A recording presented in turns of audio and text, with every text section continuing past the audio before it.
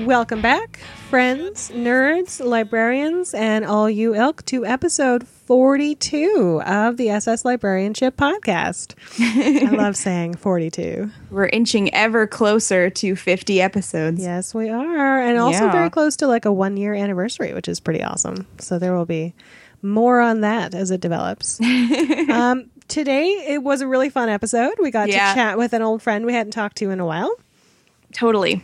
Yeah, so Jason Korf, who has previously been on board to talk about video games in libraries. Am I right? I think so, yeah.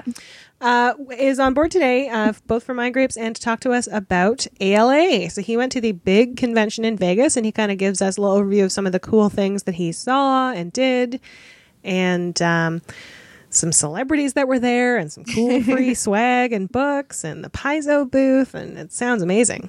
Yeah, it sounded like it was a really, really cool time. Mm-hmm. So I guess we should jump in, huh?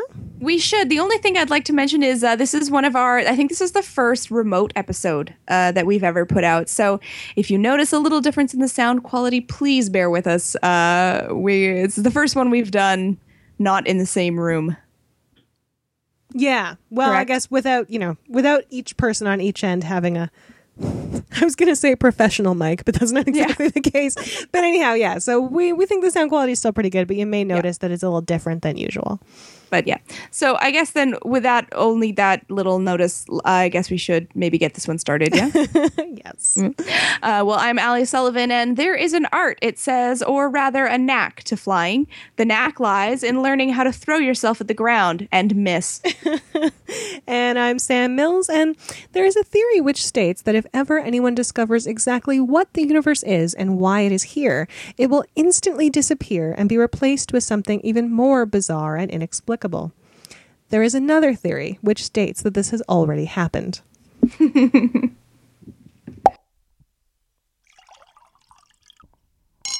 So, Allie, what's on your mind, Grapes, this week after our nice long week off?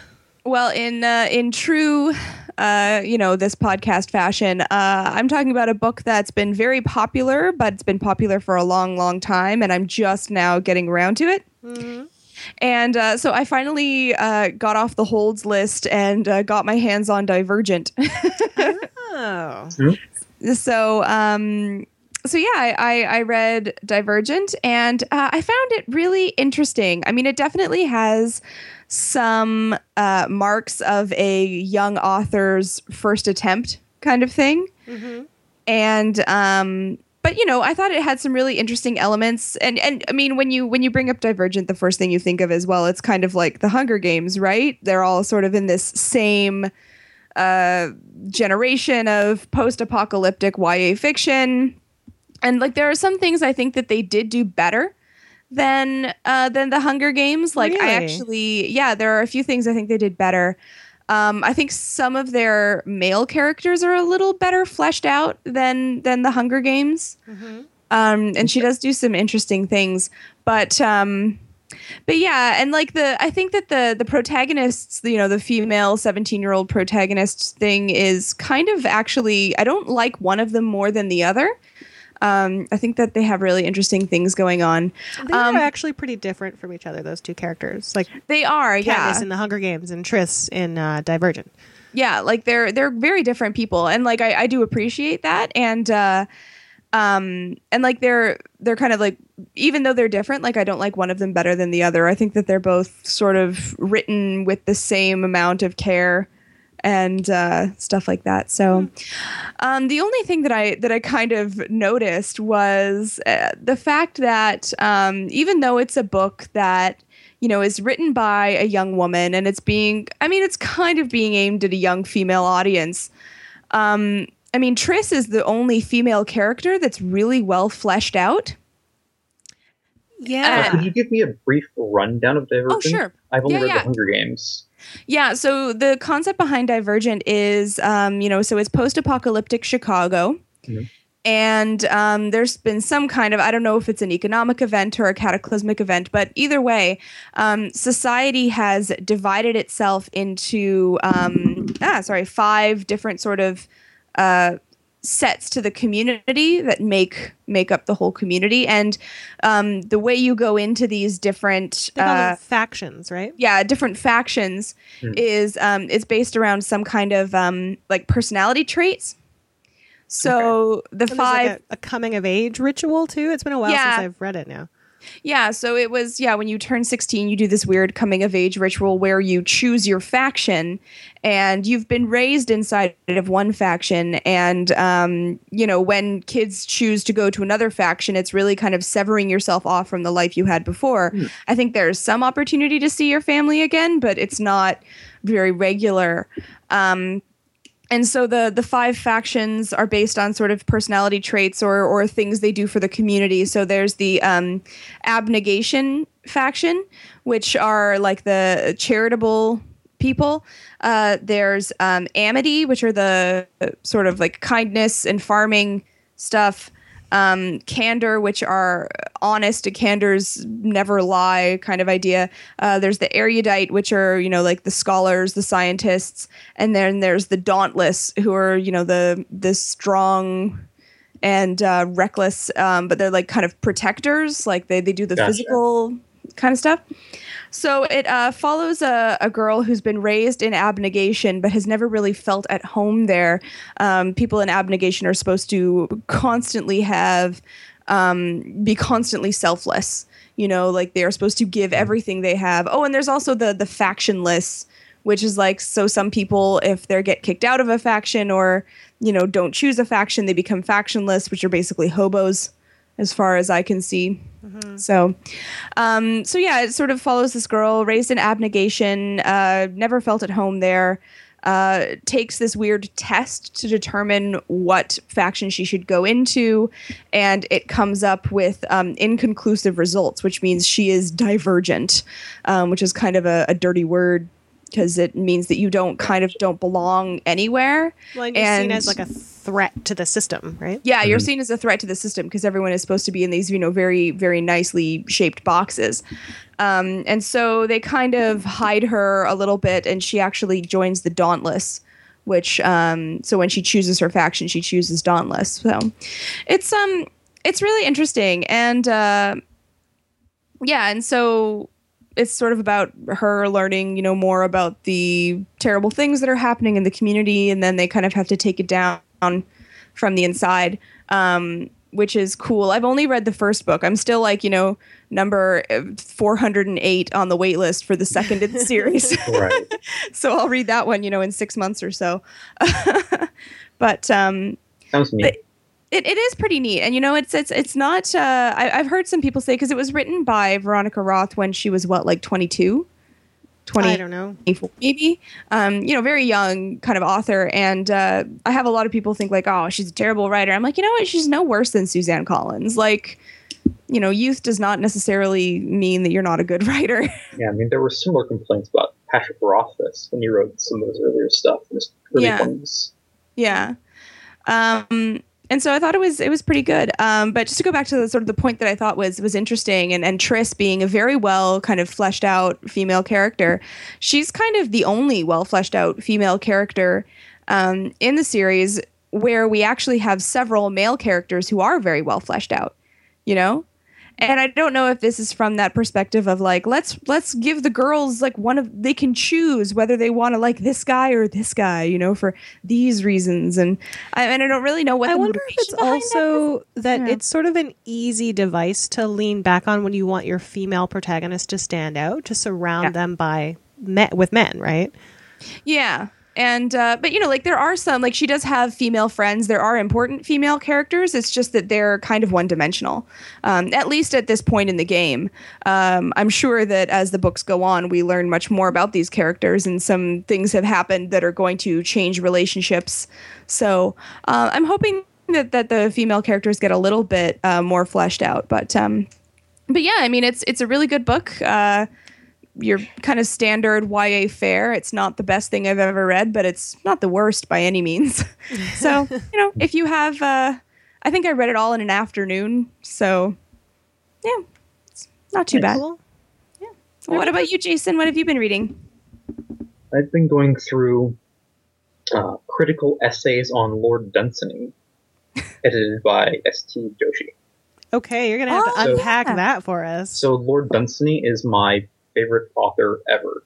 Oh, wow, okay. And I happened to pick this book up at ALA from a publisher whose entire catalog was half off. It's like, it is by far the nicest book I have ever owned. Yeah, cool. Like, it was originally $80. Yeah. So tell us about Lord Dunsany. Like, tell us about his writing. Okay, so I have to give you his full name first, just so it's fun. It's Edward John Moreton Drax Plunkett, the 18th Baron Dunsany. So he's this Irish lord who wrote a lot of stuff from the 1890s and early 1900s up to through his death in the 50s. And he's credited with inspiring authors like Ursula Le Guin, H.P. Lovecraft, and Tolkien. Oh, wow. So he was like one of the very influential first fantasy writers. He was like an early fantasy writer? Yes, he's a very early fantasist. Okay. So he's written a lot of poetry and short novels, and especially plays, both stage and radio. He was much better known in the U.S. for his plays. Cool. Is he still around, or no? I'm guessing no. No, he died in the 50s. Okay. And the guy who, you said it was edited by S.T. Joshi? Yeah. Yeah, he's a really interesting guy, too. I know him because he also does a huge amount of Lovecraft scholarship. Yes. You know, so John, my husband, does Lovecraft for his work. And Joshi actually isn't an academic. He doesn't have any academic credentials. He just... Sorry? He has some. Sorry, I'm getting the peanut gallery over here. This is like when they talk about medicine and Sydney corrects them on My Brother and Me. Yeah, exactly.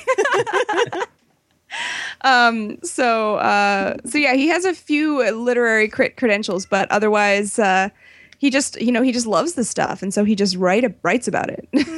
So what's his take on Dunsany then, Jason? Or takes? Let's see. I haven't. So he only has one thing in this anthology or collection, but I haven't gotten that far yet. Okay. So it's in the 5th chapter. I'm on the 4th. So what's the rest of it been about? Some of them are things written by his contemporaries, so favorable or unfavorable impressions of his plays, personal interactions with him. He's apparently very tall and imposing.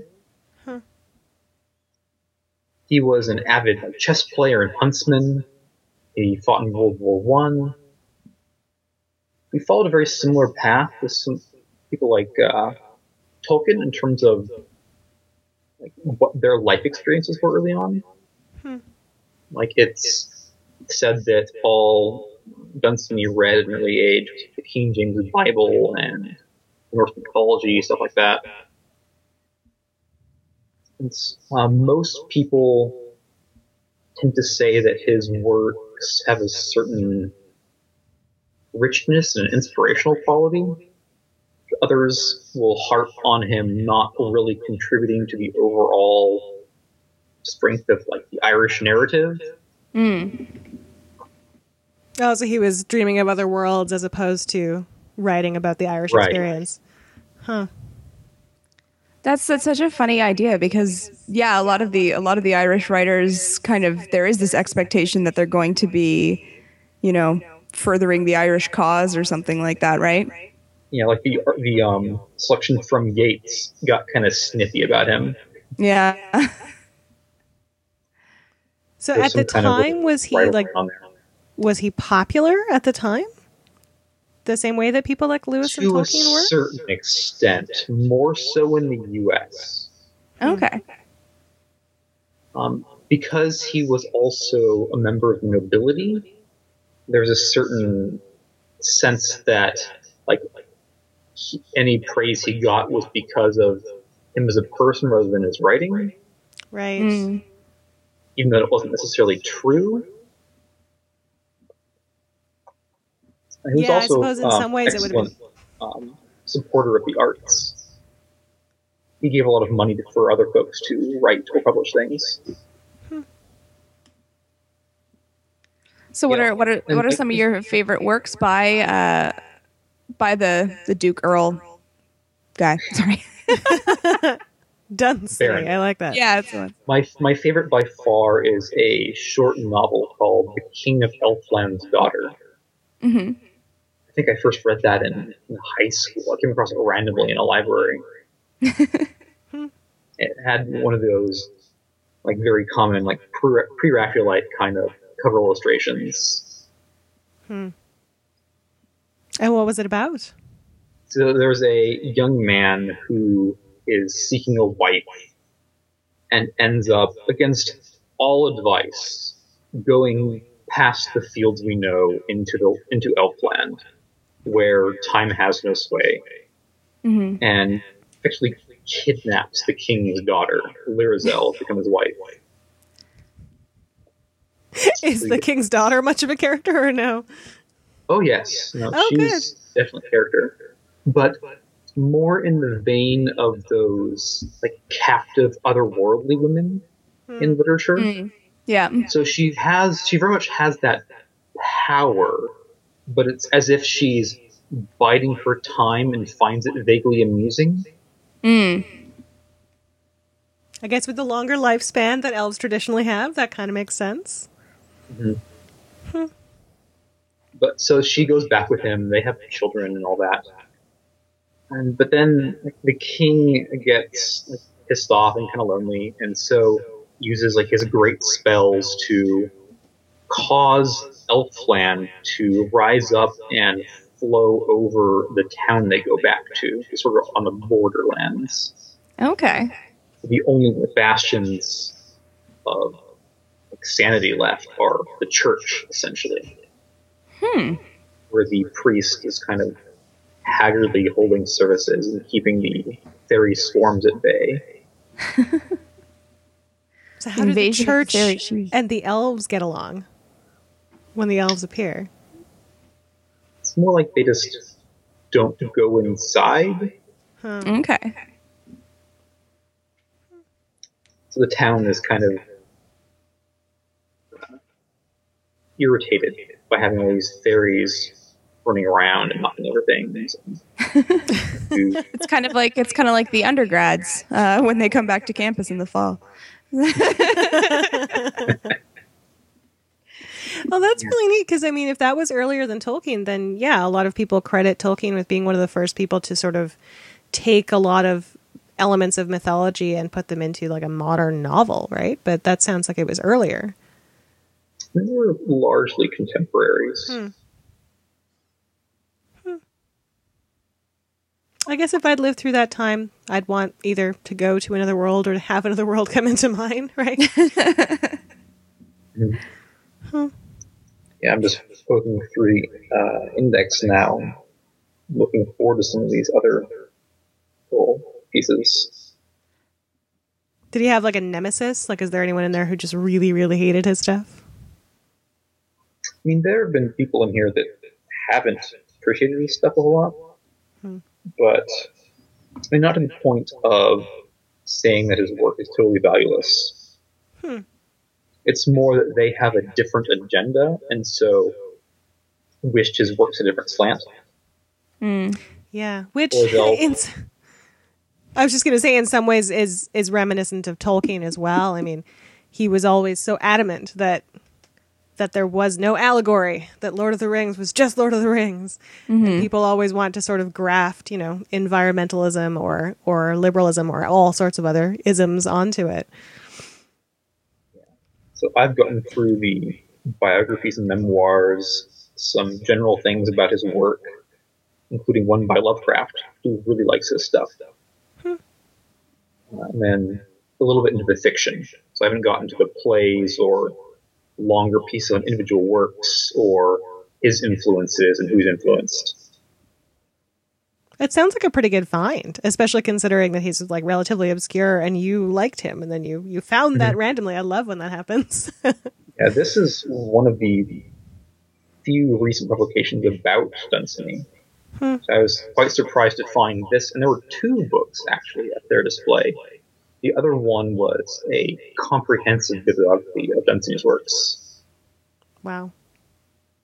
Which is not necessarily even a thing that gets published anymore in general, right? Bibliographies. Yeah. It's sort of a, well, we can do that in other more convenient ways now kind of thing. Cool. Well, I might check out some of his stuff now just to see how it stands up to some of that same stuff in the period. What about you, Sam? What have you been up to? Well, we're kind of coming full circle, I guess, because what I just finished reading is, I think, a bit closer to Divergent than to Dunsany. But I just finished reading The Girl Who Would Be King by Kelly Thompson. Oh, yeah, I've heard about that one. It's an ebook. It's actually only available as an ebook because, and I didn't know this before I started reading it, it was actually Kickstarter funded. So she had this idea for a book, and she decided to ask people if they would pay for it, and enough people wanted to, that she was able to fund herself to write it. Oh, cool. So despite the sort of medieval sounding title, it's set in the present day, and it follows, for about the first half of the book, it follows these two girls independently of each other on like opposite sides of the states, both growing up with sort of, one is an orphan because of an accident that happened when she was a child, and she's been in a home for girls for, I think, close to 10 years. Her older brother is out there somewhere, but he's never come to find her, so she's sort of, got this fraught family past. And then the other, so that's Bonnie. And then the other one, Lola, lives on the East Coast in the desert, and she, we first meet her when she is in the process of drugging and killing her mother. Nice. She's figured out that her mother has power that she's not using. She's basically an alcoholic who never leaves their trailer. And Lola has decided she's sick of it. She knows her mother has this potential and isn't using it. And she's been told enough about it to know that if her mother dies, it will probably transfer to her.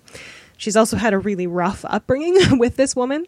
And I think that's contributed a little to the fact that she's basically a sociopath. Mm-hmm. So she drives her mother's car off a cliff, jumps out at the last second, kills her, and the power transfers to her.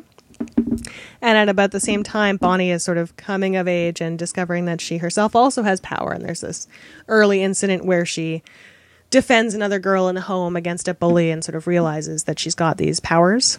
And then comes across some comic books and starts to read them and realizes, hey, maybe I'm one of these people. And so the first good half of the book just kind of follows their two paths in parallel. And it's very clearly she's decided to tell the story of both a superhero's development and a supervillain's development. And so you're inside each of their heads. You go back and forth. It's all in the first person. And it's just fascinating. I mean, ordinarily an author will choose to follow one, right? But she follows them both very much in balance with each other. And actually, I really found myself cheering for Lola, despite the fact that she's kind of a psychopath, because she's just so... She's very, very insecure, but she's also very like, this is my power and I deserve it and I'm going to do whatever I want with it. And it's actually kind of like really cathartic to read. Definitely really violent. I'm not sure if it's been marketed as a YA novel or not, but it's more violent in some ways, even than something like The Hunger Games, especially when Lola is sort of dealing with other people, other criminals and so forth. But it gets more into sort of the mythology of things later on, and she talks in the dedication about how she was very heavily inspired by Joss Whedon. Mm-hmm. And you can definitely see that, especially later on when Bonnie starts to learn more about where their power comes from, and when the two of them start to come together. There's this whole kind of, long line of women in both of their families who've had this power and transferred it down to each other. And the mythology of it adds some like interesting color to it, but it's also kind of, I don't know, it does seem like that's a trope that comes up more in stories about women. That it's this power that you're born into or that you have thrust upon you as a child. You see fewer stories. Yeah, you see fewer stories of women sort of, I don't know, being bitten by radioactive spiders or deciding to go out on their own and be vigilantes or whatever, The original Spider-Man was a woman. Yeah? Sorry? The original Spider-Man was a woman. Interesting. Yeah. And there've been some runs of like Spider-Girl comics and stuff like that. I mean, not the Stan Lee one. Before that. Oh, wow, okay. I will have to check that out. But yeah, the mythology piece, it adds some color, but it also, it's also like really obviously influenced by Buffy to the point of maybe being a little bit of a ripoff. Yeah. And the ending gets very sort of convoluted and mystical. Like the last chapter or so, you're kind of like, this all of a sudden became a fantasy novel, and it was quite grounded before this. But that said, it looks like there's going to be another one, and I would read it because I motored through this thing. I've been having like real sort of attention span problems lately. I've been picking up books and starting them and not finishing them, and this is the first book I've raced through in a while. So it was a lot of fun. It's definitely uneven. It's definitely like an early attempt by this author, but really enjoyable. And Lola is just a really fun character as much as she is insane. Cool. Yeah. Would it be too much of a spoiler to ask, how do the powers actually manifest? Like, are they super strength? Are they mind powers? Oh, yeah, good question. They are basically straight up strength enhancement. It's basically it's in the beginning, it seems very much like a Captain America situation. Like everything about their physical strengths has been enhanced. Right. They also start to discover later on that there are certain other things that they can do. That are a little beyond something like that, a little more mystical. And they also both kind of discover independently that they can use like mental focus to enhance their powers. Things like they can heal quicker if they focus on it and things like that. Okay. So it's definitely got a mental component to it. She definitely seemed to be more into developing the characters than the details of these powers. They seemed a little kind of peppered through as they were necessary for the story, which, I mean, I appreciated. It's better than just getting a long catalog of powers, but... So it sounds like their strength, their, like, portfolio, if you will, it's just strength as a concept. Yeah, and there's like actually some power of will. There's actually some stuff early on where Lola is complaining about the fact that she thought maybe that super intelligence would come along with these powers, and she's kind of disappointed to find that she's mostly muscle, and because of that she goes through a couple of attempts at like getting other people to work with her and like be the brains, which is kind of interesting, both in terms of like the character and her self-esteem, and also just like the way the power works. It's much more physical for her. But it was a lot of fun. I would very much recommend it. It's a quick read. It's like I read it on my tablet, so I'm trying to estimate the size, and I can't, but probably a few hundred pages. Yeah. Well, we've got all books this week. I guess that's what's on our mind grapes. I think that's the first or second time ever that we've done all books, and all sort of in the same vein, like a very kind of fantasy theme here too. All right. Well, we will drop all of those in the show notes for sure. And I guess we'll have to make up for it by doing some really stupid, like, comic book movie crap next week, right? It is still summer. Nice. So this week on Class Z, and we got two Americans. So I'm not going to even try today. Nice. I haven't said Z in a long time. Well, we've got some great ALA highlights for you. So Sam and I were sadly both ALA left behind, but previous guest on the podcast, our good friend Jason Korf, is joining us now from California. And he was able to get to ALA, and he has some of the cool things he did to tell us about. Yeah, so it was in Vegas, is that right? Yes, Las Vegas. All right. 110 degrees throughout the whole thing. Yeah, but you don't really leave the cool tunnels, labyrinths of the casinos, right? Oh no, fortunately there was a shuttle from my hotel to the Las Vegas Convention Center. Nice. There was a brief dash between the convention center and the Las Vegas hotel. All right. So how big, like, give us an idea of the scope of ALA. Like, do you have any idea of the numbers of people that were there?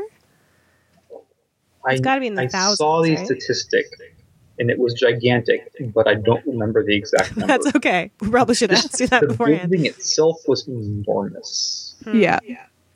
It occupied essentially the entire ALA Convention Center. All right, and sort of... And sorry, it was like 3 days? 6. Oh, wow. I skipped out of the last day since it was largely closing ceremonies. Fair enough. But I was there for the other 5. So what were some of the most interesting things that you saw or heard or whatever? As far as interesting goes, I would have to give that to the 2 speaker sessions I went to. The first being Stan Lee, talking about... you got to go, Stan Lee. One of the funniest people I've ever heard speak. Absolutely hysterical. Yeah, he was there with... It was someone from his comics company about the work they're publishing early next year about a Chinese American boy. Okay. It's called Zodiac, I think. I think I've heard of that, actually. Yeah, that makes sense. Yes, so what did that's he? right. So I had to check that quickly. So he was partially there to like promote that, but did he also have other things? Yes, no, he had a Q&A with the guy there about the book and about like, why they're publishing it, why it's important. But then he also just talked for a while about books and librarians and comics. It's kind of eclectic, but really fun. Did he have a good sort of, because when I go to most of the library conference type things I go to, there's like the obligatory libraries changed my life story. Did he have a good one? I bet he had a good one. Oh yeah, no, it was great. He kept saying things like, "I'm told I'm supposed to talk about this," and then he would say something just right out like, libraries are awesome, librarians are great, that kind of stuff. Yeah. Yeah, I did see a couple of gifs. Get that obligation over with. And then go into things that he found more important or interesting. Mm-hmm. That's awesome.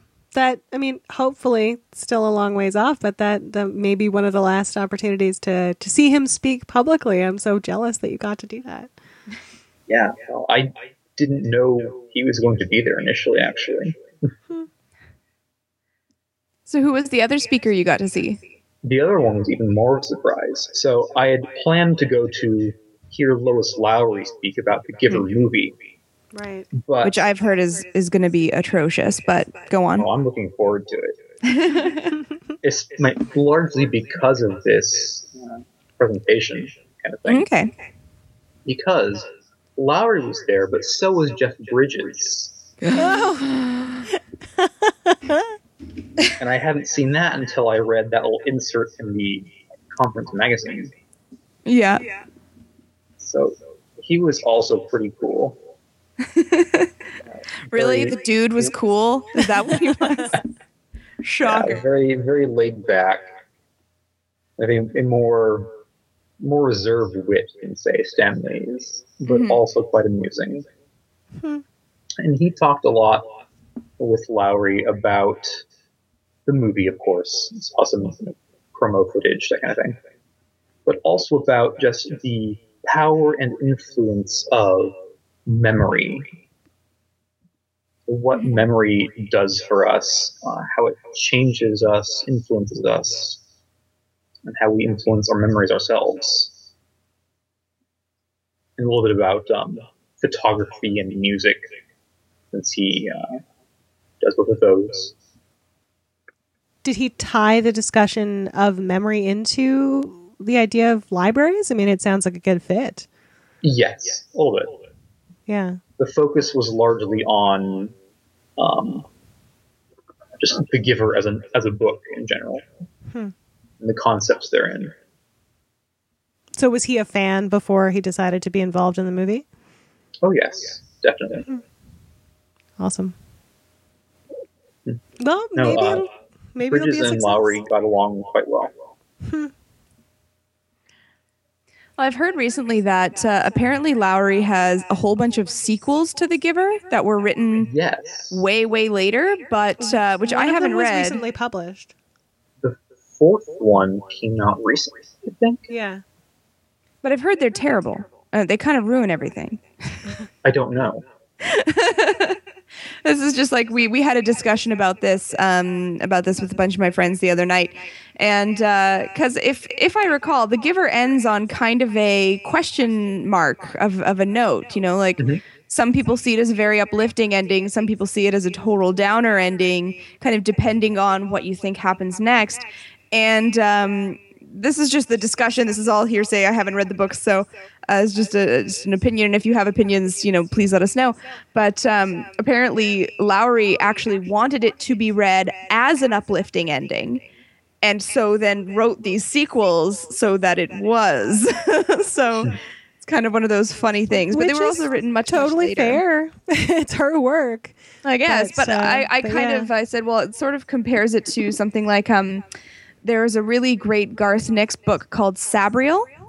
Yes. And on its own, I think it's a great book. I think that it was originally published as a standalone. But then there are these two sequels.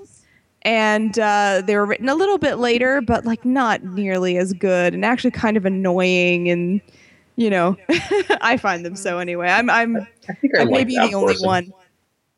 But yeah, I liked Abhorsen better than Lyriel. I thought Lyriel was really dumb. I haven't read Lyriel recently at all. So besides the big speakers, which kind of sound like they were a highlight, what other types of sessions were there? All sorts of things. So the first one I went to was about connecting youth with library services. Awesome. So engaging youth, how to find out what they want and what they know, like leveraging their own strengths in terms of building up library services, like utilizing makerspaces, for example. That was a big one there.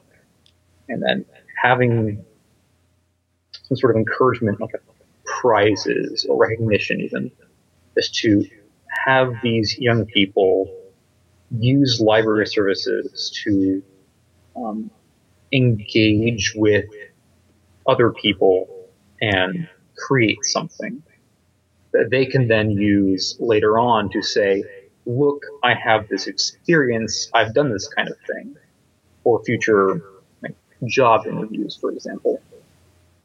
That's awesome. We talk a lot about teen services and sort of in these big broad strokes what they can do, but really that's a really like down to earth impact that they can have. It's just, we gave you an opportunity to do this thing and now you can say you've done it.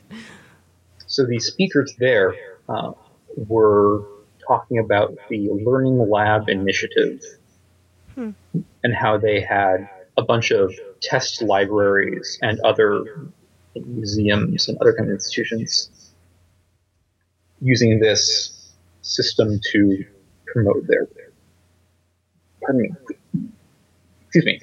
promote their project. Go ahead.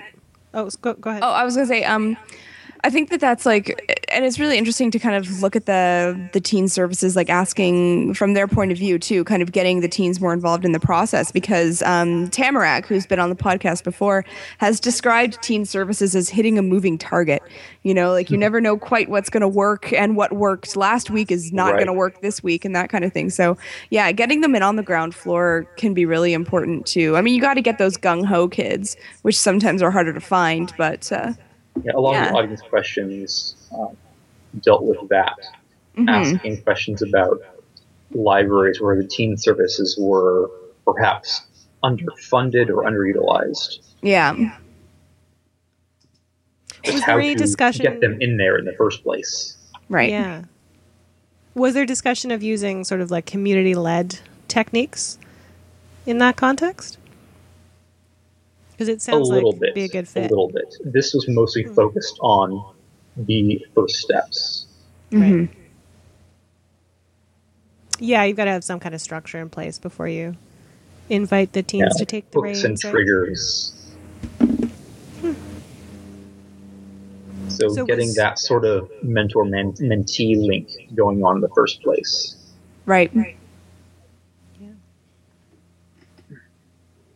Let's see. From that, I went to a discussion on rebranding Reader's Advisory as Discovery Services. So bringing that academic library discovery model to the public library. So, and there are some tools out there for that, but like you don't see them being used a lot. Yeah, they're not very good. Yeah, like because I've been doing all my training at Vancouver Public and, you know, trying to get used to BiblioCommons and Horizon when I'm used to coming at it from the Discovery portal kind of way. Like, yeah, I think that a public library reader's advisory kind of thing would really benefit from that. So this one's really cool in terms of the speakers showing examples of things they have done. Like building displays designed around certain things. And the big one was the anniversary of World War I this month. Or putting a name and face to library staff. So having someone at a library do book reviews with like their picture and name on the library website.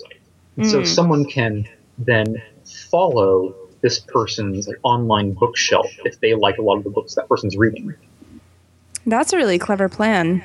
Because there are things like I'm thinking of my home branch. There's a staff picks wall, and that's usually one of the first places I browse because the staff there have really good taste. Yeah, I wonder if... Go ahead. Go ahead. I was just going to say, I wonder if our reluctance to do that has to do with our sort of, you know, you see that happening in the corporate world all the time, right? Employees being highlighted for whatever reason or being the face of their organization. And I don't know, maybe it feels too corporate-y, but it's such a good idea. In one case, the staff even wore name tags at the library. So it's sort of linking that from the online presence to the in-person presence. Yeah. Well, I wear my badge, which has my name on it, for sure. Yeah, I'm a big fan of name tags. Uniforms, no. But name tags, absolutely. I was done with uniforms after Catholic grade school. My first job was at a supermarket where I actually had to wear a tie every day. Like button-down shirt, button-down white shirt and tie. But because I was on cash and didn't have to deal with any rotating equipment, I was able to wear whatever kind of tie I wanted. So I had one that was like green with snails on it. So I like went out of my way to get weird, ugly ties. Very cute. I wish I'd taken more notes in some of these. Like I went to one on no worries. library. We just kind of wanted to get your impressions, and it sounds like there were a couple of really fascinating things going on. I poked into one on library architecture, one from the Library Research Roundtable member presentations, since I'm part of that one. Nice. Just some poster sessions. One in particular I looked at was on multicultural programming. Oh, cool. Yeah. I've looked into a lot of that since I'm looking into some jobs that would deal with that. Right.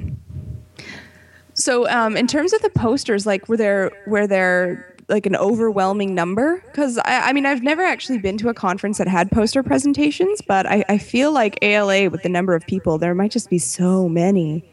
It was pretty great. So I have the poster session abstract manual with me here. Oh, okay. Yeah. Manual. Wow. So because there were so many, they had to print a booklet. Yeah. Putting the abstracts from their research in there. So the way it worked was across 2 days, I think Saturday and Sunday? Friday and Saturday? Saturday and Sunday. There were, I want to say, 20 slots for posters.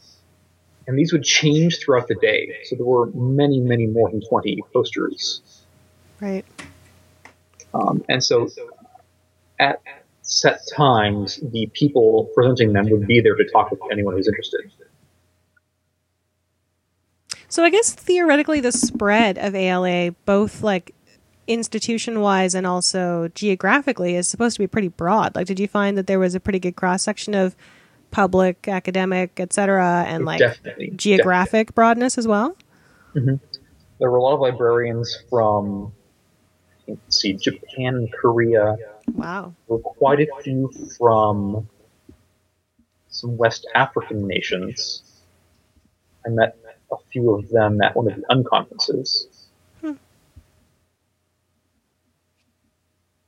Yeah, they were mostly focused on digital preservation.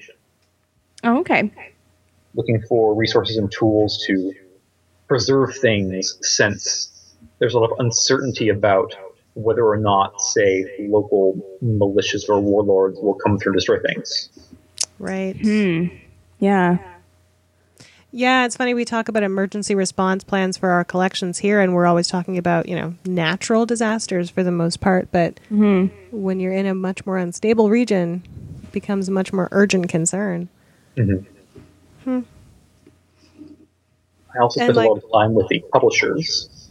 Oh, yes. So I've heard tales of the convention floor, like with all the booths and publisher swag and whatnot. Absolutely nuts. Did you have to bring an empty suitcase and fill it up for the way home? I only bought 3 books. I got 4. One was free. So that's restraint. Because I took the publishing children's literature class at UBC, I stopped by Groundwood Press. And I picked up a copy of the Black Book of Colors, which is really amazing. So describe the concept of that, the Black Book of Colors. So it's bilingual, so English and Braille. So the whole book is black with white letters, and above that, on the left-hand side, is the same thing in Braille. And the right-hand side of each spread is something tactile. So this page says, Thomas says that yellow tastes like mustard, but is as soft as a baby chick's feathers. So the right-hand side is feathers. Run your hand across and feel that raised surface. Oh, cool. So it's like trying to describe color through tactile means, almost a synesthetic kind of description of color. Right. Cool. Yeah. It's very imaginative. Yeah, that's really neat. And you have the full Braille alphabet in the back of the book. Mm-hmm. So it can also be a learning experience. It was first published in Mexico. Oh, cool. It must be. I mean, we always talk about it from the perspective of the librarians, right? As attendees, being like, "Oh my God, so many cool new books and free stuff and whatever." But if I was a publisher, I'd be excited to bring projects like that to something like ALA, because I would know that the people I was going to show them to would kind of get them and see how useful they could be. Mm-hmm. That would be exciting. Very cool. Yeah. So who was giving out the best free swag, of the publishers that were there? That's hard to say. I didn't get a lot of it because my space was very limited. Right. I did stop by Paizo's booth. Oh, yeah? They published the Pathfinder role-playing game. Yeah, they do. As well as a bunch of novels based on that property. Mm-hmm. So I got a free copy of Pathfinder Tales novel Skinwalkers. Cool. I haven't read it yet, but I've promised a review to a friend's blog. I'm sure it'll be quite terrible. Oh, those tie-in books are... I think it's about werewolf pirates. Nice. How could that possibly be terrible?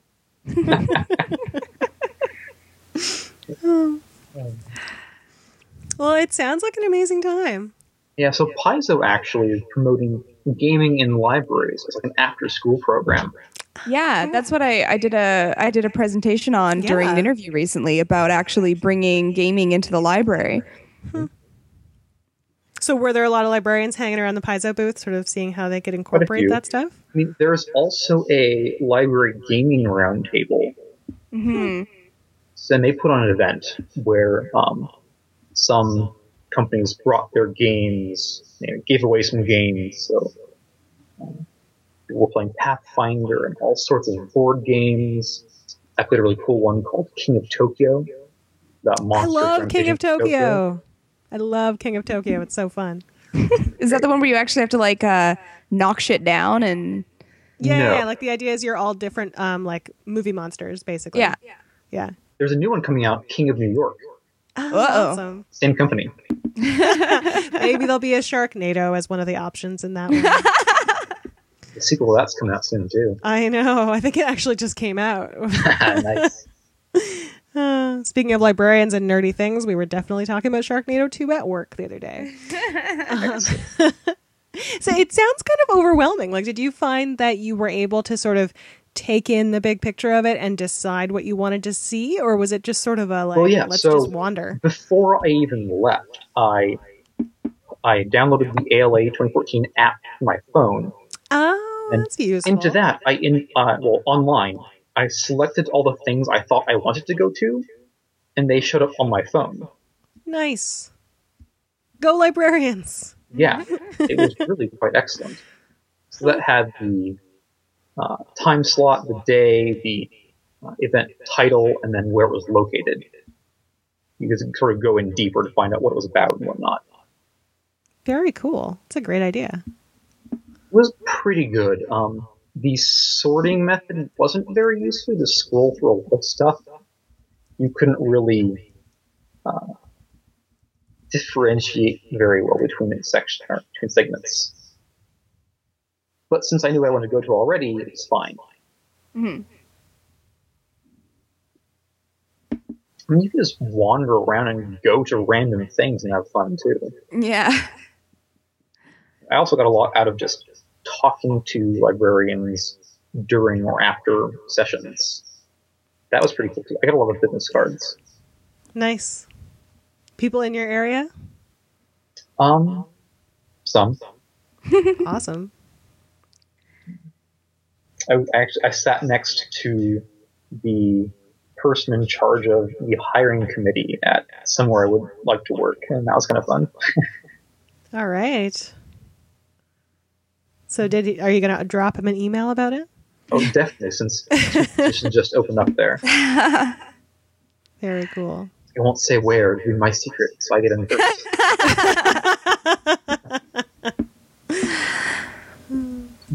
So you definitely recommend that everyone should go to an ALA before they die, kind of thing? Absolutely. Yeah. It's really important, I feel, both in a professional sense, so building those connections, seeing what's out there, seeing what changes are coming, and as in the sense of a new librarian. So I haven't actually had my first professional librarian job yet. I'm still looking. Mm-hmm. But just having that experience of being treated as a peer, like a fellow librarian with valid and interesting opinions is very useful. That's great. That's so nice to hear that attitude pervades at that sort of high level and that dense level of that many people in the same place. When you raise your hand to answer a question or to comment on something at a session, no one's going to say, like, you can't talk, you don't have XYZ. They take you at your word. It's great. Yeah, that's very much what the experience has been at the small local conferences I've been to. That's so great to know that that's the same at ALA. That it's a friendly profession at those levels too. It looks like it's in. Go ahead. It's also very gratifying to hear other librarians with vast amounts of experience ask questions that I know the answer to. Yeah. So I mean, because it changes so much, right? I can get a job because I'm fully qualified. Coming out of school, it's a real question. Yeah. Yeah, absolutely. But I think you're right. Yeah, seeing other people ask questions, seeing that we all have a piece of the puzzle in terms of what the profession is supposed to do is, really cool. Huh. Well, so are you going to try and make it to Chicago next year then, Jason? I would like to. Yeah. Not quite as exotic a locale, I guess. Chicago is that's the midwinter. Year. San Francisco next year, right. Ooh, I would do that. Much that better sounds weather. Better. That sounds a lot better. I'm actually outside ever. Well, I think on those lovely notes about sort of being a great place for new librarians to find their feet, it's probably a nice place to kind of wrap up your thoughts, eh? All right. Yeah. Thank you so much, Jason. That gives us a picture. You are welcome to come on board anytime. We miss you up here. Thanks. That was so great. I miss talking to Jason. Yeah, me too. It sounds like you had an incredible time. I know, like it makes me really like jealous and wonder when I'm going to get to go to my first ALA. I'm very excited at that prospect. We should aim to take the show on the road next year for San Francisco. We may have to do, I don't know, like some kind of donation drive for that, Sam. I know that was really, really fun, and I think he made an excellent point there at the end too. That no matter how big the conference, the librarian community is a very welcoming one and a very balanced one in terms of acknowledging that great ideas come from everybody. Mm-hmm. Very much so. Yeah. So what's going on this week? I guess we do have some comments on the last episode that we put out, which was the one where we talked about our job hunting strategies and how the job hunt has been going for us and how we've both been sort of successful in that arena as of late. So we had a really great comment on our blog from the Booklenders. This is from the actual website. And he thanked us for the episode and also talked a little bit about, he's from the UK. And talked a little bit about how it's interesting that it's different how they do the job hunt in the UK a little bit. So especially because, you know, the public libraries in the UK are having a little bit of trouble right now. So so it was interesting to hear his thoughts. I really appreciated that comment. And the fact that sort of there are some principles that apply across the board, but the structures and the situations are really different in different library communities for sure. Yeah, totally. So Twitter, we're at 536. So welcome aboard, new followers, if you're joining us this week. We also got a couple of great comments from last week. So Lindsay, LM Krabenhoft on Twitter, pointed out that there is a second R to the STAR acronym that we talked about last week about sort of making sure that you hit all the right points when you're telling an anecdote in a job interview. And the last one is relevancy, which makes a lot of sense. You always want to tie every story that you tell back into how it will fit the job or how it answers the question, right? Yeah. So to review, the STAR acronym is situation, task, actions, results, and the last one is relevancy. Yeah, really good way to kind of tie it up. So thank you very much, Lindsay. I'd completely forgotten that one. Yeah, me too. And I couldn't find it on a quick Google search. What do you know? Adina also jumped in and commented twice, actually, because she realized that we did talk a bit about trying your local library. But, I mean, she makes an excellent point to reiterate it. If you don't have help through your library school or if you're a new graduate and you're kind of cut off from the community, walking into your local library and asking for an informational interview, asking for help is a great way to go, for sure. Mm-hmm. And I got flack for my snappy tweet back at her. She got mad at me. Well, when you've known each other as long as the two of you have. I guess that's true. And not much else going on our Twitter feed. Michelle Yule did say that she really enjoyed the job strategies episode, and that was great to hear that it's sort of helping people out or at least giving a perspective. And then there was a lot of Aaron and Mary talking to us about Parks and Rec because Mary is finally watching it. Yay. Another convert. She's becoming one of those punk ass book jockeys. Oh, yeah. Oh, yeah. And I don't know if there's that much else to talk about this week. We still have buttons on sale, and we're slowly, getting order after order, but we would like more. So if you want a button, they are still available. And if you were really interested in what I was talking about earlier and helping us fund a trip to ALA next year, you can also donate on the website. We do have a donation button, and I promise you it works. So if you are really enjoying the show and would like us to get some more experiences to talk about, you can definitely throw some shekels our way. Indeed. And I guess all that's left this week, besides directing you to sslibrarianship.com for those needs and all of your other ones related to the show, is to thank Jonathan Colton for the use of our theme song "Glasses" off the album Artificial Heart. I have no new Joko Cruise Crazy news this week. That was a difficult sentence to say. No cruise news. We are ready. We are all set to go buy some Harry Potter swag and then take it on a boat. Nice. Well, I guess then that is all for us this week, guys. Thank you so much for bearing with us. And we would love to hear any comments if you went to ALA and you want to share some of your experiences. What did you like best? What did you think was most interesting? Do let us know. You can find all of our contact information on our website as well. And I guess that's it for us then. Thanks, everyone, and we will catch you on the proverbial flip side.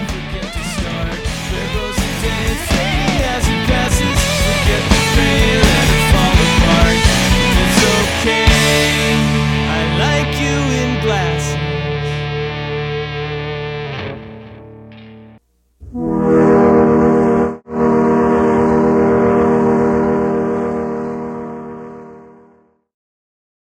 There was not a dry eye in the place. Oh. So how did that actually... I'm hitting the record button again now. I want to tack this onto the end of the episode. How did that actually work? So Lemony Snicket was he was offering a prize for like a librarian who had done sort of great service in their community, and other librarians were nominating them? So this is the first year the prize has been a thing. And so Lemony Snicket and his sort of co-conspirator, Daniel Handler, right? yeah, put up some of his money for librarians faced with adversity. And people sent nominations, I think, through the ALA site. There's a little thing here for it. And the prize includes a monetary sum, as well as an odd symbolic object from Mr. Snicket's private stash. So the winner this year was Lawrence Copel, who moved from New York City to New Orleans to provide library services to neighborhood children that didn't have this kind of thing since the New Orleans Katrina disaster was still going on. Right. And so she, despite having very little money and faced with a lot of guff from local administrators and police and whatnot, managed to provide, let's see, what is it? Some thousands of books. Wow. So 5,000+ books, something like that. To these people, like she even made a book cart out of her bicycle, reach children who couldn't come to her book space. So she sort of physically embodied the library. Wow. Right. She even organized like a parade, taking donations and raising money to get rid of the thieves for that. Huh. So I take it Snicket and or Handler were on stage there to give the prize? Yes. Yeah. With assistance from Mo Willems of the Pigeon Books. Oh, right. Okay. Very cool. A little bit of a comedy duo there. Pulling out not the real prize over and over again. Like the t-shirt, the hat. You know. Eventually it was this large porcelain dining platter illustrated with her on a bookmobile thing. How cute. So did they go through the stories of other nominees? No, just her. Oh, okay. Gotcha. This was a very long event. It came at the end of a lot of awards. Oh, okay. Gotcha. And there must have been like hundreds of nominations for that too, because it was all over the internet before it was closed. I don't know how many nominations there were. Yeah. That's amazing. I'm glad you got to see that. It was fantastic.